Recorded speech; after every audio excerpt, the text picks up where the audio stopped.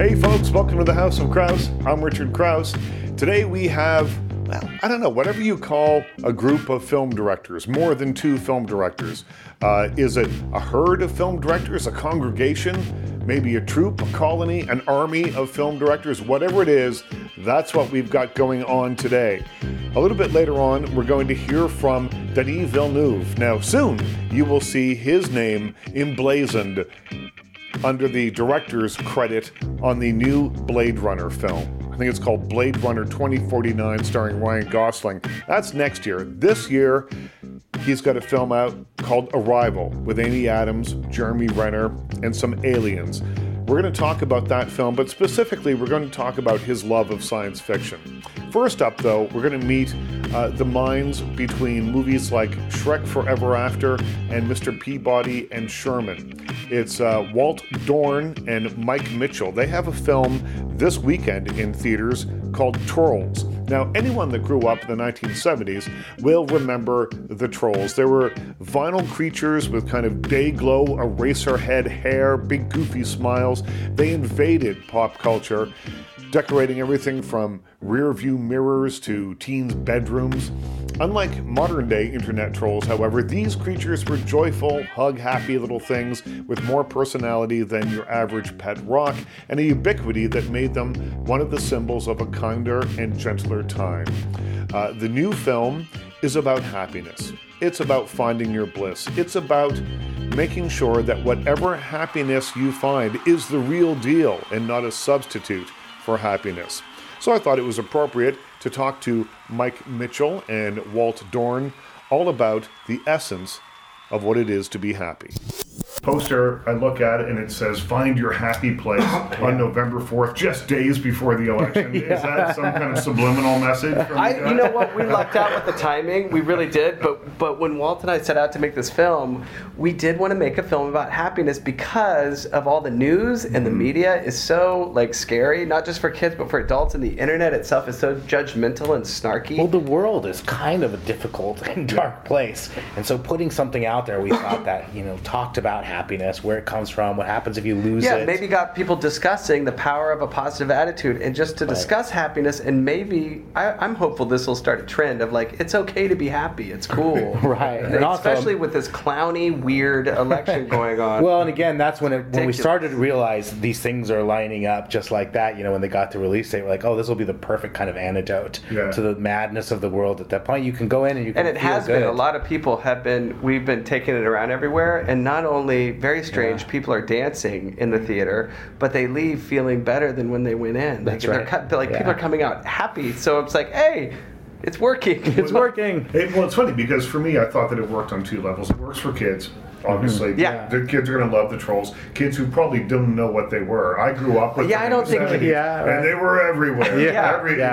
I remember them on rearview mirrors. I remember them. Girls had them in their bedrooms. And there were different ones that, all hair colors, all different shapes and sizes. Smelled kind of weird. But kids won't know. Kids today won't know what that is until November 4th, and then that'll be their version of it. That's what was cool about working on it is even though these guys have been around forever and ever, there was no story or no mythology to it. So Walt and I got to make a whole world. That's right, eh? They were just sort of just these funny little things that you had in Beanie Babies almost. Right. There's not even a specific character. There's no lead.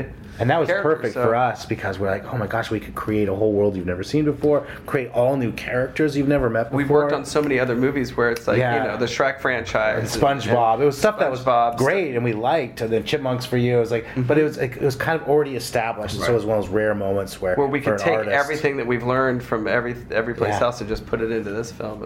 And let's twist back then to the happiness angle then. Was that the starting place? You're like, okay, we've got these crazy looking things. Let's see, what's the tone? And then you come up with this, and you think, okay, well, it's not only the tone; it's kind of the point of the story. Right. Absolutely. I mean, you're not going to believe this because the film is irreverent and silly and funny and psychedelic, and all these things that we want it to be. But when we start off, I was looking at TED Talks about happiness, for real, really digging into it. And this great Harvard study, I think it's been going on for 4 decades. Have you seen this?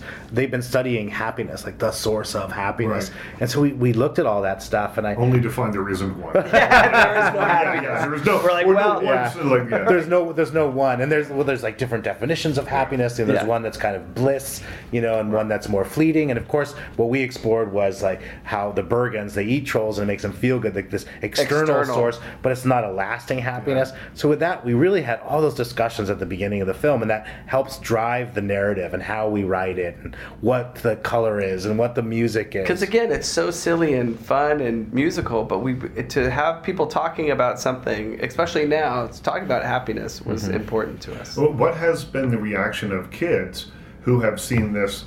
Because the Bergen stuff, especially when we first see them, and it's terrible there. Yeah, it's awful it's there. It's not unhappy. And so how are kids reacting to that, and what are they saying? It's funny because the thing that the kids, from showing it around, really interesting, the thing that the kids react to the most is there's a portion of our film where they play True Colors, and usually kids rock in their seats in the theater, and they never are quite quiet, and they move around, they ask a lot of questions. When it gets to that part of the film, what's happening with the two lead characters, I've never experienced this in a theater before. It's quiet. It is quiet as a church. People the chairs don't rock. Yeah. And this is little kids, too. There is not a peep. And I think what kids are reacting to is they really notice that, like, this super positive person, I think it helps them realize how powerful a positive attitude is. This super positive character they've been laughing at and rolling with the whole time, she's lost her positive attitude, and they really, really react to that. I mean, we never set out to make a movie for kids. It's not, it's not what we do. It's like we love the challenge of making a movie for everyone, and we're keeping everyone in mind. And of course, you have to keep in mind that young people are going to watch this, so things need to be clear. But it was funny talking about the Bergens in the beginning of the film, the stakes. It was like, and we like this device because it really was great stakes that the Bergens ate the trolls, and it's kind of an old fairy tale tradition. Well, the studio really freaked out. They were a little scared. I thought they were scared. Dark. They told us when I first had wind of it, I thought it was pretty dark, but they were Walt scared and I, of it. we're huge fans of fairy tales, old fairy tales, and they're much darker than that. And man, those fairy tales always have someone going down, getting their heart taken out. So we found that actually the younger viewers don't have a problem with it. It's the parents trying to protect them. Well, I think kids can handle a lot darker stuff than we give them credit for, and that's why things like Where the Wild Things Are and stuff like that, which is not just it's not just sad. It's kind of a little melancholy. It's even more complex than just being kind of sad. This existential woe, this ennui that comes through, and kids don't typically have to deal with it, but they can deal with it. And maybe they should. I mean, a lot of these animated films these days are getting pretty deep, and they're specifically about emotions. I wonder, that seems like a trend, doesn't it, lately? Like a lot of emotional emotions. Out and was that what it's called? No, Inside Out. Yeah. Again, I think it's a great genre or a medium to help ask these bigger questions, these big existential questions about happiness and optimism in the face of adversity. And because it comes under the guise of lots of color and fun and jokes, and then all of a sudden you're placed with this real question. I think it makes it palatable, right. It'd be too heavy. Like it doesn't feel like if I was doing a live action film, it'd be too heavy to have that theme. But here it could be super fun. And why trolls? Like, was it one of those things? And I don't mean to sound dismissive about this at all, but it was, the studio goes, "Hey, we own the rights to this thing, and we don't know what to do with them." That was a part of it. The studio had trolls. They didn't know what to do with them, and Walt and I came in. And we're like, again, there was no story, no mythology to these. We're like, we'll tell you exactly what to do with them. And we had this idea that we were really jazzed by. And I'm buddies with the guys that directed the Lego franchise, and those guys did a great job with taking those things. Well, it was always with no characters and and again, and they said they didn't want to make a commercial, and that's and so it was nice to talk to them, and we had the same feeling. Like we wanted to create this universe and this world and these believable characters. So. And it just happened to be like this character fit right into what we wanted to do. It was perfect. And will there be, though, merchandise? I mean, are we going to see trolls in every I again? I see some there. I see some there before. They're going to be around. I mean, we definitely, we don't. We're not really a part of that. We're not part of the studio. But, we focus on our story we're telling. Right. But I know, they involved our art department to make sure, there was quality. Yeah, our artists were really excited. Like towards the end of this film, they were winding down, and then they had them like designing other stuff from what I heard, so the artists got into that. Yeah. There's always something else. There's always something stuff, else. right? Is there? Do you promise? I hope there's something else. That's the goal. So, we talked about the news and Downer and all that kind of stuff. What do you want people to take away from this? Because find your happy place, good message, but it's not the only message, right? No. Right. Again, optimism in the face of adversity. I mean, first of all, we want them to have a really great time and feel really good, about being alive and about being emotionally connected to the people you care about, like those kind of things. And we want to have a good time. But it is optimism in the face of adversity and the fact that we all can be happy. Right. That we're all Everyone's capable of being happy. Well, we're born with this innate ability to be happy. I listen to a lot of Deepak Chopra and Thich Nhat Hanh while making this film, and they all would say the same thing. It's like whether you're living in a village in Vietnam, it's just and in fact, the more you struggle, the more it's empowering to hold on to this idea that I can be happy. It's up to me, to how I look at the world. It's like Dale Carnegie, the power of positive thinking. Totally, absolutely. Right? Yeah. I mean, it's it really works a on valuable me thing. because I'm like he's optimist and I'm a pessimist, and so that's how we kind of approach directing this film. Was we had a balance. You took care of the Bergens. Yes, that's right. And in making it, like Branch, I discovered that the power of. I discovered that I think a positive attitude is underrated these days. Well, it seems really naive, and people think it seems silly. It's dismissed. Yeah, it really is. It's because we're too cynical now. Too cynical. Yeah, it's because we're too cynical. Why do you think that is? Is that? I don't know. I'm not sure. I will tell you. I was talking to someone else today, someone who knows my wife really well, and they've been friends for a long time. And we were talking, and he said, "Well, one of the things that I love about your wife is that she finds the joy in things." That's and awesome. I'm like, and I don't. Yeah. Why is that? But she does, and Yeah. she will be delighted by things still. Yeah. And it's kind of lovely. But I think I'm a little bit too cynical, and I don't know why. Yeah, I think it's a defense think, guys, mechanism. Yeah. I think to survive in the world, you have to be a little cynical, at least today. And that's what that's what this Why film today, explores. though? Just because of the Because stuff it's a going on? complex Is it the internet? Social media. And I think it's social media. It's a complex world that we live in. Yeah. And it's not like a caveman surviving the saber-toothed tiger. It's much more rich and existential kind of suffering. Those two things move very fast, super duper fast. Think about my grandmother lived to be almost 100 years old, and in her life she saw cars for the first time, she saw electricity for the first time, she saw all that kind of stuff, right? And then shit didn't change from about 1950 up until about 1990. Stuff kind of stayed the same. That must have been great. That must have been great. And then it was a slow ramp, but then faster and sort of spinning out of control. And that's when that's where we are now. And that's where sarcasm was king. You're it's right. all just sarcasm and It's all right. Well, this film will fix it. This film's going to fix everything. At least it's a step in the right direction. Until the 8th or 9th or whatever it is. That was Walt Dorn and Mike Mitchell. They are the co-directors of The Trolls. We continue our director-heavy episode of the House of Kraus. It's a swarm of directors today with Denis Villeneuve, Polytechnique, Maelstrom, Prisoners, Sicario. It goes on and on and on. This guy is a visionary director, and that's a word that gets thrown around often, but it's a word that actually applies in this case. His new film is called Arrival. It's a humanistic sci-fi film. Amy Adams plays a woman who sees life kind of on a fractured timeline. You'll know what I mean when you see the film. She plays Dr. Louise Banks, a linguist recruited by the U.S. military to communicate with giant aliens who have landed in Montana and 11 other sites worldwide. Are these aliens scientists? Are they tourists? Or are they warriors? That's what she has to find out. This is a movie about the beauty of language. It is a sci-fi movie, but it's not exactly a sci-fi movie. Anyway, I'll let Denis Villeneuve explain it to you. Tell me what it was about the short story of your life that made you think that it was cinematic, that made you think you wanted to spend, I don't know, a couple of years, maybe 3 years of your life working on it.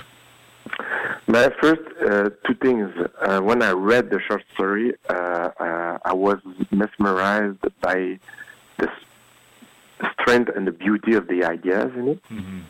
But I said to the producer, my first reaction, I said, listen, guys, It's because I was in contact with a short story first, not a screenplay. So I received.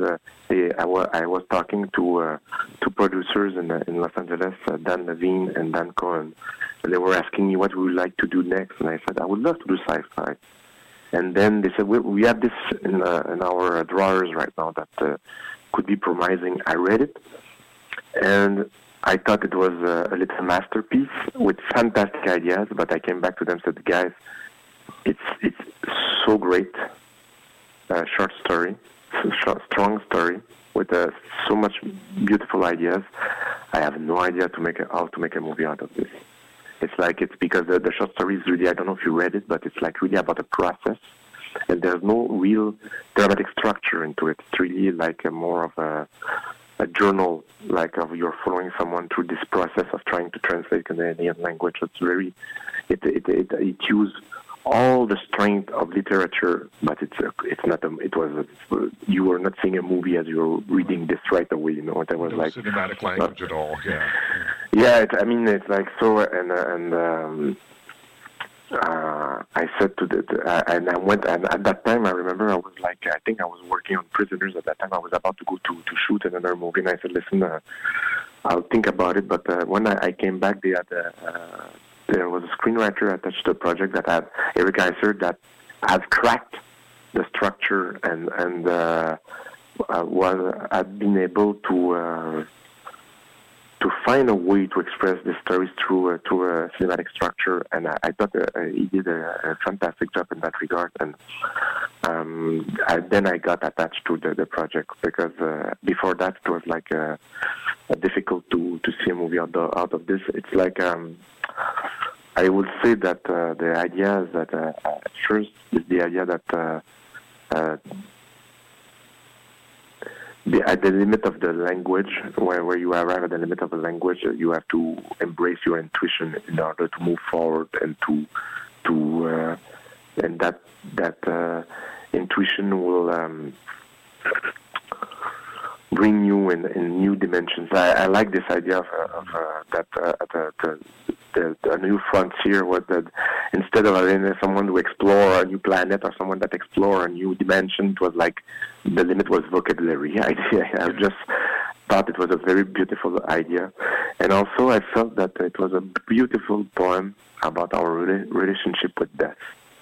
And as North American, we were cut from that relationship. We were like lacking link with the death. I mean, because we are in societies right now where we are pushing the boundaries of death. We are like trying to don't see the effect of age, of years on our bodies. We're trying to push the boundaries of, and that death is almost like a taboo in our societies. Like you don't want to, people don't like. There's some societies where this death is celebrated, and our societies, I felt it's something that we are like.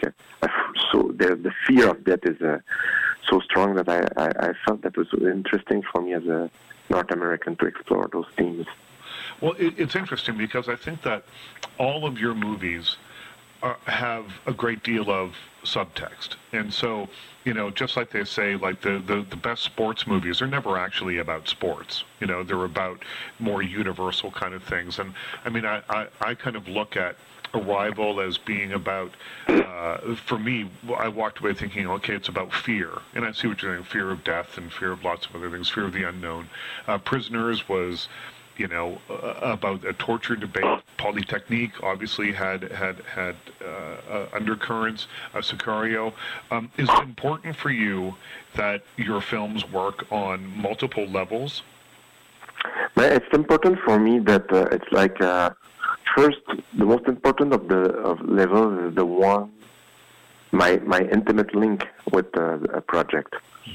I will be able to direct a movie. I will be able to direct actors. I will be able to translate something into cinema if I can have an intimate link with it. That it has an intimate meaning to me. And that meaning is not something that will necessarily be seen for the general audience. Sometimes there's some part of it that some people will feel, but that's one of the layers that is very important for me as a director. And after that, I think that it's a privilege when you take a camera and you're gonna ask people to sit 2 hours in a theater. So I mean, if you do that, it's nice if you use that privilege to try to explore something out of our reality. So to try to bring some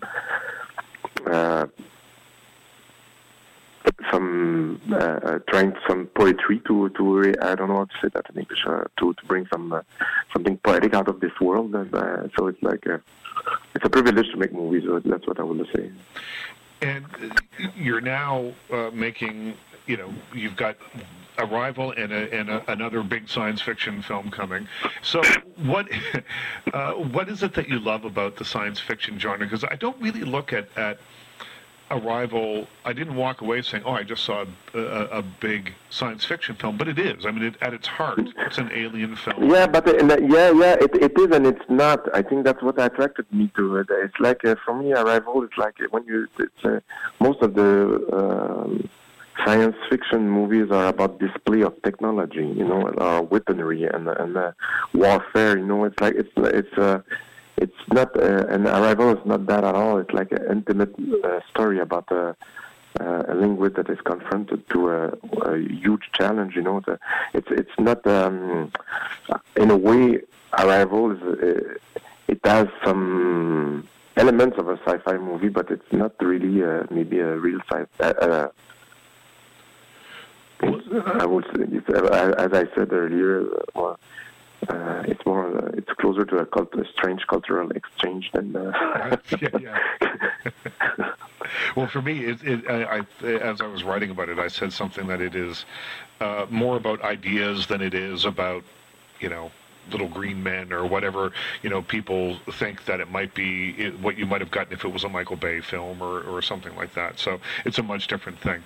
But when you grew up, I've read a quote here, and I kind of loved it, and I'll mention it to you and see how you react to it. He's talking about science fiction, and you said, the reporter asked you why you liked science fiction, and you said, well, I was very bad at hockey. And when you're a bad hockey player in Canada, you're nothing. It's true. I was about to. It's like when you asked me the question, I was about to answer that. It's true that I was really a dreamer, and I was raised surrounded by science fiction coming out of Europe. Right. Like comic strips or I remember there's a moment I remember vividly at a very young age. One of my aunts came home one night and she had brought 2 or 3 big, I think it's like 2 big boxes, cardboard boxes filled with magazines for me. And I was quite young, and those magazines were like, it's the people won't know those magazines because they were like European ones, but they were Pilot magazine and Metal Hurlant, heavy metal. There was like all magazines about comic strips about sci-fi, and those 2 boxes changed my life because the amount of poetry and creativity among those guys that were drawing those comic strips is Moebius, Bilal, Drouillet. It's like Mézières, people that Franquin, very strong storyteller that were like Jodorowsky. All those people were like mad scientists that were playing with our brains, and they really influenced me big time as a youngster. And then came the wave of movies, of sci-fi movies coming out of U.S. that were like so strong at the beginning of the end of the 70s. It's like I think it's just a strong influence on.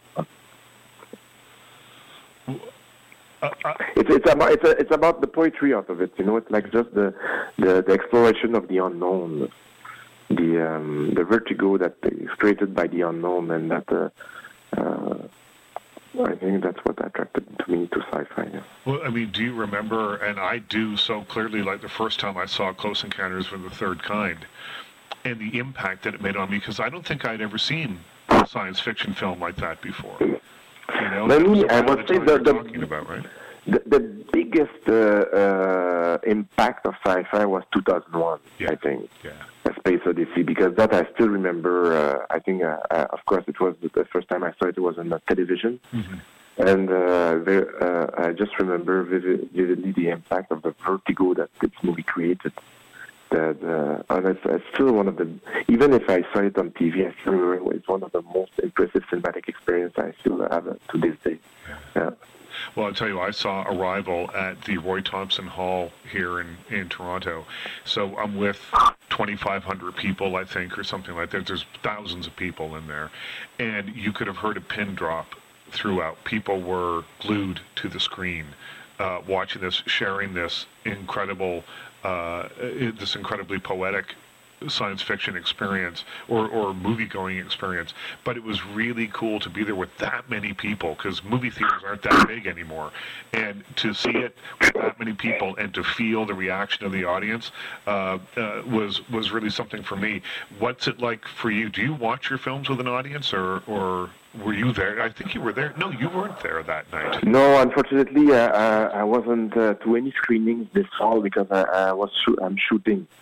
So it was very strange for me to know that people were watching a movie for the first time. I was behind a camera. It was the first time. Usually I'm there to defend the movie, there to represent, try to support. And this time I wasn't able to do it. It was very strange. The thing is, when you arrive at the end of the editing process, I think it's a necessary evil, necessary pain to go through some screenings with an audience, so you understand if what you're trying to express and communicate makes sense in the eyes of.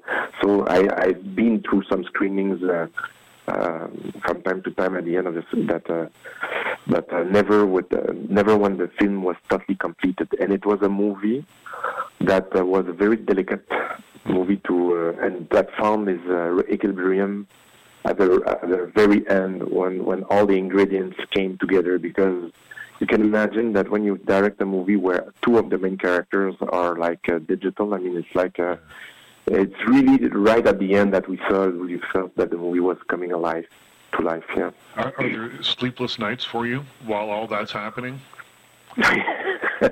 or because you're someone who takes risks. Every movie that you make, there's risks involved. It's just a part of the creative process. Yeah. I think that I think that you can, as an artist or a filmmaker, you can try to I will not use the word achieve because it will be pretentious, but let's say that you can try to reach something higher than I'm talking about your own as an artist, your own path. To evolve as an artist, you need to break the mold in order to be able to evolve. So it's like it's a bit intense, yeah, as a process, but very intense and rewarding when you feel that you evolve through one movie after the other. Right. Well, the Arrival got, as I'm sure you already know, got a great response here in Toronto, and I'm sure it will when it hits theaters. That will be lovely because those movies are very expensive to make. So I don't have that choice. Well, I'll keep my fingers crossed for you then. You're very sweet. Thank you very much. Yeah. Well, that's it. That's all for our swarm of directors. My thanks to Denis Villeneuve. Go see his movie Arrival, and then hold your breath, cross your fingers and toes for Blade Runner 2049 when it opens in theaters next year. Also, thanks to Walt Dorn and Mike Mitchell. Their film, The Trolls, is in theaters right now. It is a bright, psychedelic little piece of work that probably is the wildest, most colorful, most eye-popping piece of kids' entertainment since H.R. Pufnstuf. Most of all, though, I want to thank you for coming by. Every Monday, it would be a weird, empty experience to be sitting here chatting with everybody if you weren't along for the ride. So thank you for coming in. Be sure to check back every single week. We put a new show up every damn week. You know you want to be here. You know you want to hear the conversations because you just never know who's going to stop by for a visit.